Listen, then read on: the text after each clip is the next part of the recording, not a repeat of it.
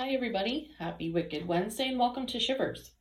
This past Friday, the latest film in the Insidious franchise hit our theaters and brought forth a wave of nostalgia for the first time that we were introduced to this franchise. Today, we're talking about all of the films in the Insidious franchise and ending with a quick review of our newest film, Insidious, The Red Door. Going based on science, each year there is a Science of Scare project and experiment conducted to review the scariest movies of all time. Between 2012 and 2020, the top spot landed with a movie called Sinister. This movie ranked number 1 on the scientific scares list by measuring an audience of 250 watchers and noting how many times their heart rates went above 65 beats per minute. Sinister surpassed all other movies with the most amount of heart-raising moments, and the film Insidious ranked top jump scare, raising people's heart rates from 65 to 133 within 1 second, the demon jump scare for those of you who have not seen it. Getting into the movies themselves, the first Insidious film came out in 2010. We follow the Lambert family that moved into their new home. Of course, off the bat, weird things begin happening, and it isn't until the oldest son, Dalton, falls in the attic and ends up in a coma.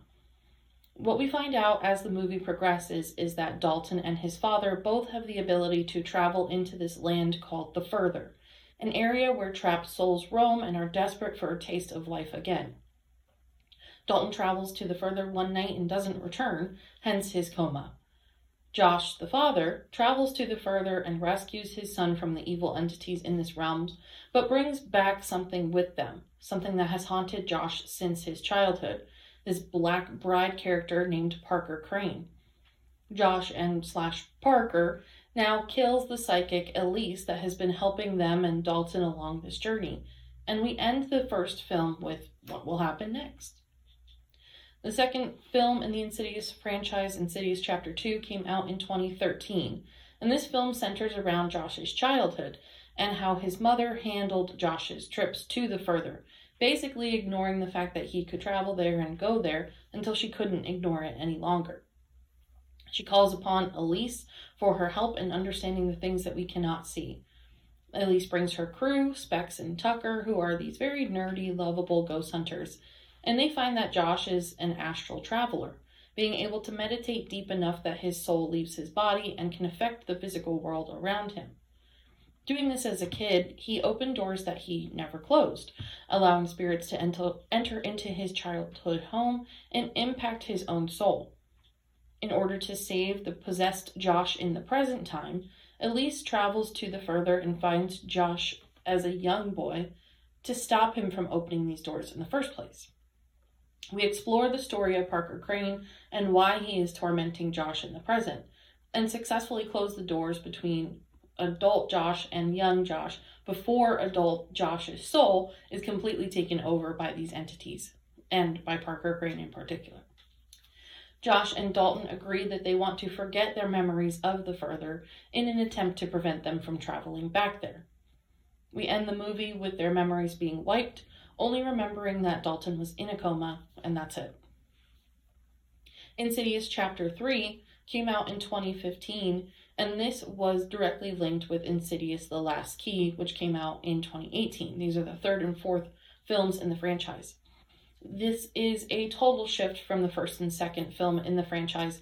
However, for anyone who is a fan of the franchise in general, it would be best to watch the story unfold in chronological order, as the third film and the fourth film are prequels to Insidious 1 and 2.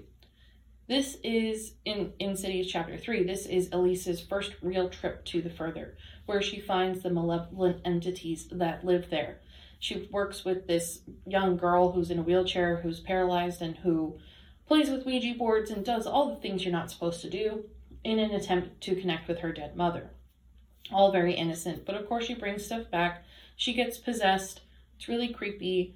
I would say it's probably the actual scariest film in the franchise in terms of jump scares and in terms of looks and things like that, but it doesn't necessarily tie into any of the stories in particular.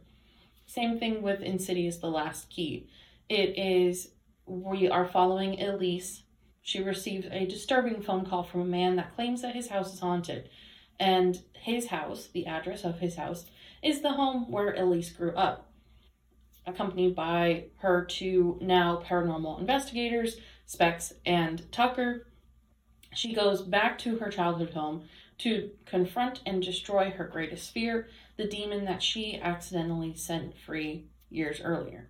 So it's all very full circle. People who go in places and travel in all of these further lands and areas unknowingly or knowingly open doors and don't shut them, or don't know how to shut them, and open portals for creatures and demons and terrible entities to come into our world, to Earth, to wherever you would like to call this.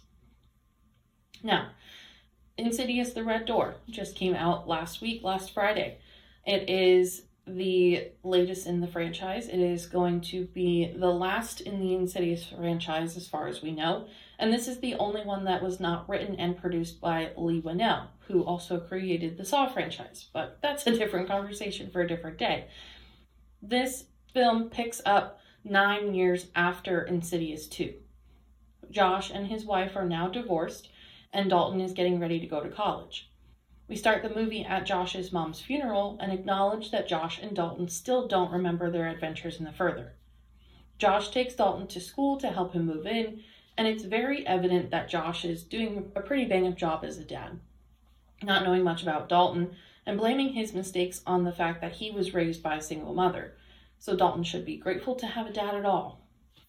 Dalton begins school in a prestigious art class, and his art teacher believes that the best paintings come from the subconscious. So she basically takes the entire class on a meditation/hypnosis, counting them down from 10 and telling them to simply paint what they see. They can keep their eyes closed if they want to. Dalton gets flashes of the red door, the door he opened in the attic in the first Insidious movie that brought forth his coma in the first place. And as he paints more and more of this picture, his adventures into the further reveal themselves more and more. Simultaneously, Josh is basically losing his mind and not understanding why he can't remember certain things from the past. He gets an MRI and sees these visions of ghosts, and even begins to see visions of his dead father, panicking. After Josh and Dalton find themselves back in the further, somewhat by accident, Josh's ex-wife finally tells them the truth about everything that they had agreed to forget.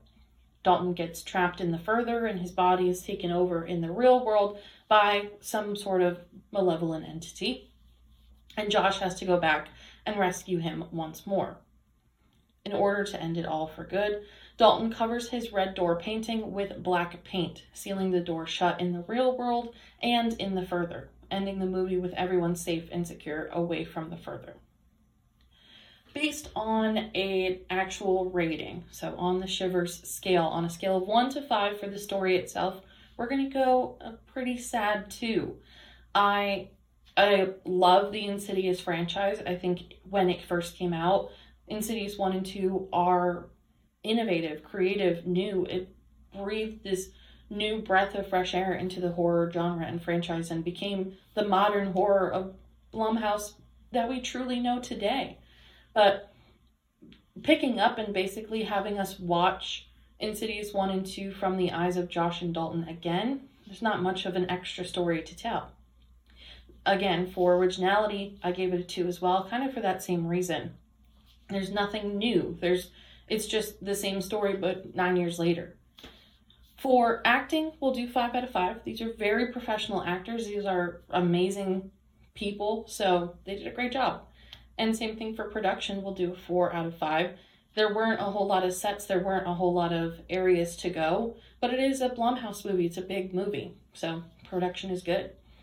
And for scares, we're also going to go 2 out of 5. It was not scary, it was very sad. Putting all of that together, you get a score of 3 out of 5. Overall, I thought that this movie was a nice reminder of why we enjoy the Insidious franchise, but it wasn't needed. We get so many flashbacks to Insidious 1 and 2 that it would have just been more beneficial to watch the first 2 films over again. It's a nice attempt at bringing us along for the journey of Dalton and the family, but it made me more sad and than anything else and not scared, which is not what you want to hear for a horror movie.